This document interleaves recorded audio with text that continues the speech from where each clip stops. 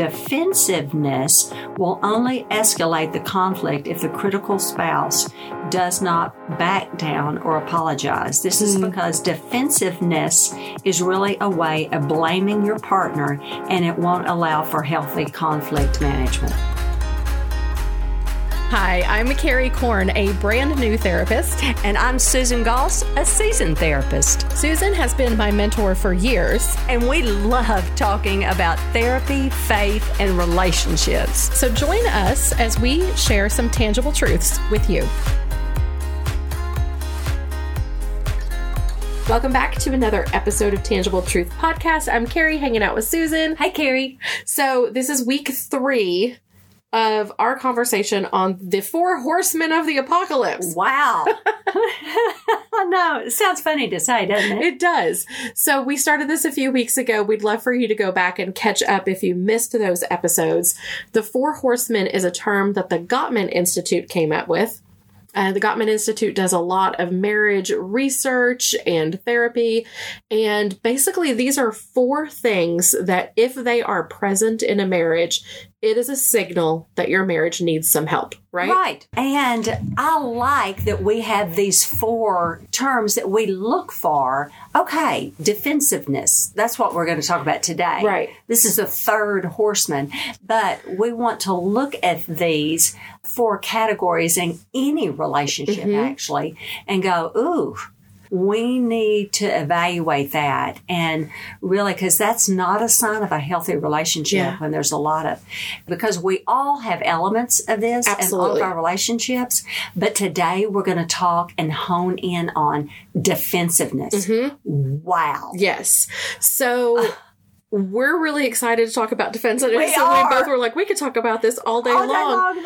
But I want to stop. If you did not listen to the episode on criticism, you have to listen to it before you listen to this one. It's true, because it is typically a response to criticism. Defensiveness is. It is, yes. And so if you don't understand criticism, it's going to be hard for you to understand what we're talking about with defensiveness. Because if you criticize me, what am I going to want to do? Well, you're going to want to defend yourself. That is exactly right. Right. And it's a natural response to really want to defend yourself. Of course. You yell at me, people tend to want to yell back. Yeah. So you really have to be intentional on your part not to. Yeah. So, and part of the reason that is so natural is the brain science shows our brains don't know the difference between a physical threat and an emotional threat. Wow. Right? Here she goes. Here she goes with her research. Here she goes. So if I'm gardening and I reach my hand out and there's a snake, my body is going to go, whoa, pull back. This is not good. It better. It should, right? That's But right. my brain doesn't know the difference between a physical threat of a snake and an emotional threat of, you're so lazy, right? Wow. Because that feels like a threat too. That's right. When you hear that name calling. Exactly. So it would be foolish of me to not be defensive when I see a snake. Right. I should take a defensive posture against a physical threat.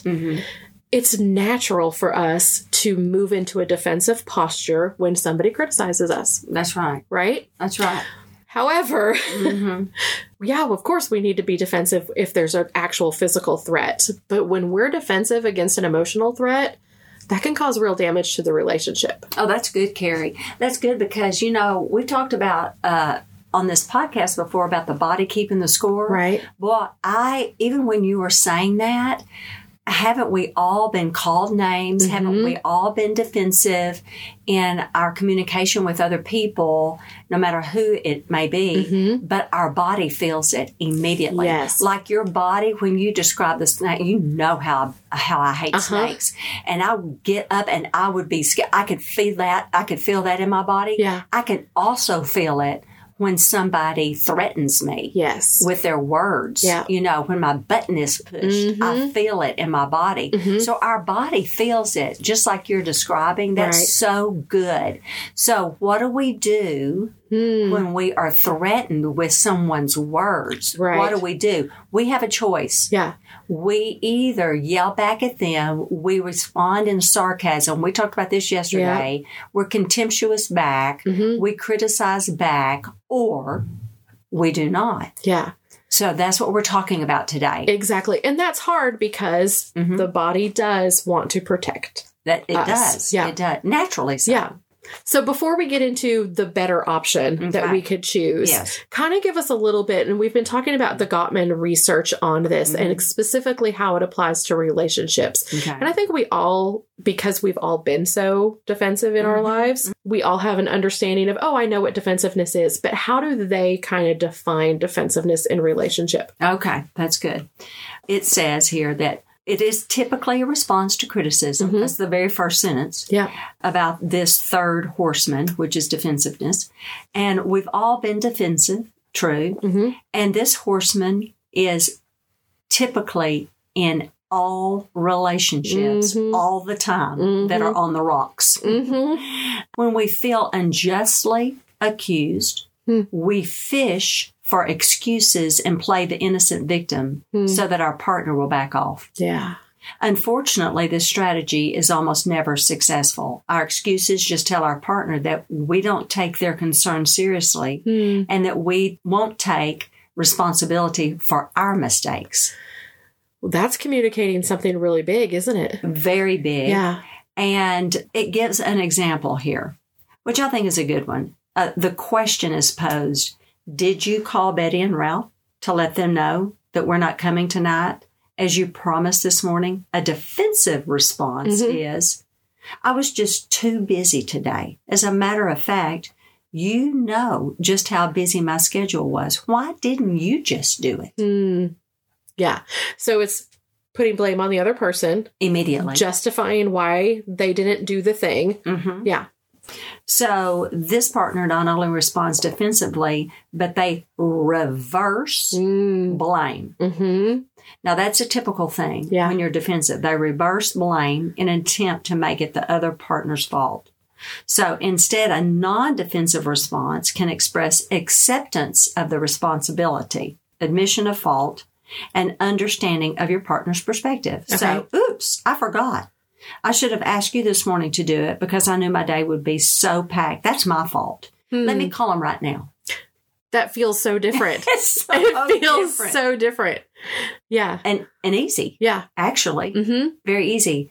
So no defense at all in that response. Yeah. And there's nothing for the other person to punch back. Right. That's how I always word it. It's kind of like you let the air out of the balloon and now the conversation kind of ends naturally there. Nothing to punch back to. Yeah. And so, although it is perfectly understandable to defend yourself if you're stressed out and feeling attacked, this approach will not have the desired effect. Defensiveness will only escalate the conflict if the critical spouse does not back down or apologize. This is because defensiveness is really a way of blaming your partner, and it won't allow for healthy conflict management. That's big. It is. Yeah. I'm just sitting here thinking, because you talked about how defensiveness shows up all the time, right? We're all guilty of this. Going back to like the very first story of the very first humans who walked the planet Earth is a story of defensiveness, right? Right. Of Adam going, but it's Eve's fault, right? True. God, it's your fault. You put this woman here with me. I only did it because, and I'm like, this is so in our DNA that we don't even realize we're doing it when we're doing it because it's just a natural part of who we are as humans. Yes, it is very natural. It is actually supernatural for us not to be. Yeah. And so that's what we have to think. And I'm going to make a statement here. And I know I'm jumping right into how do you not be, but I know all the listeners surely are wondering, but how do we not be? Yeah. There's a statement here that is so key because our relationships here are as healthy as we are. Right. As individuals. As individuals. Yeah. Our relationships are as healthy as we are as individuals. And so by that, if Carrie right here were to yell something at me, a natural tendency is for me to yell back. Right. But my response to Carrie says more about me and my relationship with God Right. than it says about you. Yeah. So in that very powerful statement I just made, that means I need to check myself. Yeah. Wow, wait just a minute. What's that about? And if I do check myself and don't yell back, Carrie, you don't have anything to punch anymore. Right. You don't have anything to be defensive back. Because if I yell back at you, you're going to yell louder back at me. And that's how we wind up in that vicious cycle of we always end up in this place. Always. Yeah. So somebody has to stop that pattern or cycle. But for me, it'll say more about where I am in my relationship with Jesus, because I probably want to. Of course, because our natural instinct is to defend ourselves. Yes, to defend. And especially, I'm glad that they use the term unjustly criticize. Unjustly. Because it's one thing, if somebody's angry with me, but let's say that I did it. Let's say I did it. I grovel. I'm so sorry. You really did mess up, and they're calling you out on it. I am so sorry. Yeah. I grovel. I feel awful and everything.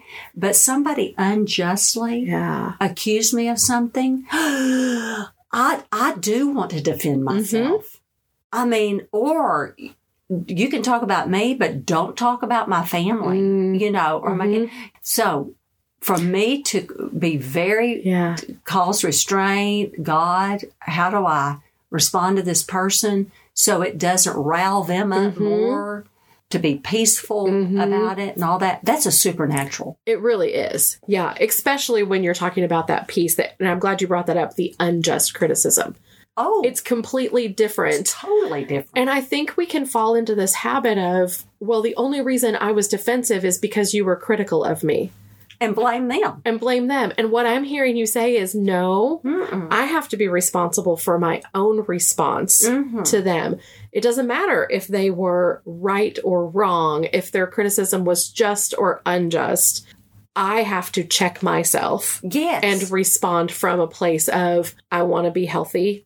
I want to reflect who I am as a person towards them, regardless of how they came at me. Yes, and I think you were talking about that before the podcast. Same thing. That's hard. It's so not easy. It's so hard. Yes. But the benefits of that, because even hearing you say that, there's so much goodness there. Because if somebody criticizes us and we take a moment and we take a breath and we go, okay, what's this about? And then we respond from a place of non-defensiveness. Yes. It takes the relationship to a deeper level. And now we're not fighting about, did you make the phone call or did you take the trash out? Now we're talking about emotions and feelings and respect and things that are really important. And so choosing to not be defensive can really move the relationship to a deeper level of intimacy than if we're just well, you don't understand, Totally. I had a therapist tell me one time, this was years ago. It was about my son. Susan, it's not about you. It's not about you. And I was making everything about me. Yeah. So I was being very defensive in that relationship. And he was very clear, this therapist, years ago. I was really struggling in my parenting with a teenager. I don't know if anybody can relate. I think anybody who's ever had a teenager would admit to that. And it was really, really sound advice. And I've passed it on ever since then. You can't take it personally. Yeah. And it wasn't. I had to do a lot of time with Jesus over that statement. Because I was kind of fighting with a therapist at the time years ago. It showed lack of maturity on my part at that time in my life. But then I spent a lot of time with Jesus, and I was taking everything personally. Yeah. I quickly found out, and it's not about me. And I needed to stop taking it personally and stop being defensive. Right. And you take this out and stop making it about you. Yeah. Wow. Yeah. It'll change your relationship. It's making me think of something that you've shared with me often as my mentor. A question that you cause me to ask a lot of, is it more important for me to be right? Is it more important to uphold the relationship? Yes. Amen. So when we're talking about unjust criticism, sometimes the defensiveness is, no, you actually missed this. I'm actually right. But is that more important in the moment than the relationship? Yes. And when you say it's not about me, what I'm hearing you say is it's not about me, it's about the relationship. Amen. And I don't have to be right here. I don't have to be defensive here. What I want and what is most important is this relationship. If there really was an unjust statement made, we can get to that later. Right? Right. But in the moment, if I lead with, you're wrong, you don't understand where I'm coming from, the relationship's not going to go anywhere. Amen. Right? That's everything. Yeah. It's everything. Relationship. So defensiveness, obviously very common. Very common. It's an attempt for us to protect ourselves, but not responding defensively really does require us to really kind of be attuned with ourselves and think of things differently than we have in the past. Totally. And us taking responsibility. If any of it's us. Like the example about being late. Here's another example of that. You know, defensiveness would be, and this is just an example straight out of the book. It's not my fault that we're going to be late. It's your faults. Since you always get dressed at the last second. Here's the antidote to that. I don't like being late, but you're right. We don't always have to leave so early. I can be a little bit more flexible. I mean, simple adjustments. Yes. But the shift is that I take up some responsibility. Yeah. You're right. You're right. We don't have to be that early. And that's on me. That's on me. Yeah. That's on me. We don't have to always be that early. Yeah. I can be a little bit more flexible. That's hard. That is hard. For someone that always has to be, you know, or felt like they always had to be 20 minutes early. Yeah. So you're actually not late. And so you're a little bit of a compromise right there going on. And you're right. That's hard. Yeah. But, you know, you're not defensive. Right. So some of the antidotes against defensiveness. One, it's not always about me. But maybe I do need to take responsibility for what is mine. Right. To take responsibility for. And you're not blaming. Yeah. You take the blame. Yeah. Because being defensive, you have to blame somebody. If you're, you're in a relationship. You're yelling at somebody. And who's that really about? Yeah. And I think that ties into what you were saying last week about our partner isn't our enemy. That's right. Right? And so when we feel this need to put blame somewhere, we need to stop for just a second and be like, the person in front of me is not my enemy. I don't want to put the blame on them. Okay. So defensiveness, it's a real thing. Oh, it is. All the time. But we can check ourselves and respond in a different way. And I love those examples you gave because I'm like, it just feels different to be responded to like that. Yes. And defensiveness says, I'm not the problem. You are. You have to think of it that way. So do you want to do that? You want to tag your whoever you're with that. Yeah. Like, I'm not the problem. I'm not the problem, Carrie. You are. You know, how does that feel to Carrie? Yeah. To always be the problem. Not good. You know, not good. Yeah. So I love that you brought that back up, that you can be right, but you may lose the relationship. Yeah. And the relationship's paramount. It really is. What's the most important thing? The relationship. The health of the relationship. And keeping it in a defensive mode is not the health of the relationship. Yeah. And sometimes that requires us actually, and I've done this before, going into another room and literally sitting and saying, this relationship is more important to me than being right now. Amen. Everything in me wants to go out there and defend myself, but I'm going to choose not to because I'm going to choose the relationship, you know, and that's okay to take those timeouts and be like, I just need to take I need 60 seconds and then I'll be right back. And then maybe 5 years from now, I'll go back and go, remember, I was right. Is that your therapeutic advice? When you're all good? No. Oh, goodness. Okay, well, this has been a lot easier topic than last week. Oh, my gosh. Yes. Yeah, a little bit. So we have one more horseman to tackle. Stonewalling. Stonewalling. I'm just going to confess before we even get into it that I'm very, very good at stonewalling. I can't wait to take that apart with Carrie. It's good. I feel like next week is going to be a therapy session where I'm the client and you're the therapist. I'm going to pull it out of Carrie. Okay. I'm going to pull it out of Carrie. All right. So we'll tackle. She can't stonewall, y'all. No, I can't. No, I'm going to show cannot. up next week and I will not give you the silent treatment. No, you will not. No, you will not. Okay. So we hope you guys join us next week when we tackle the fourth and final horseman, stonewalling. Looking forward to it.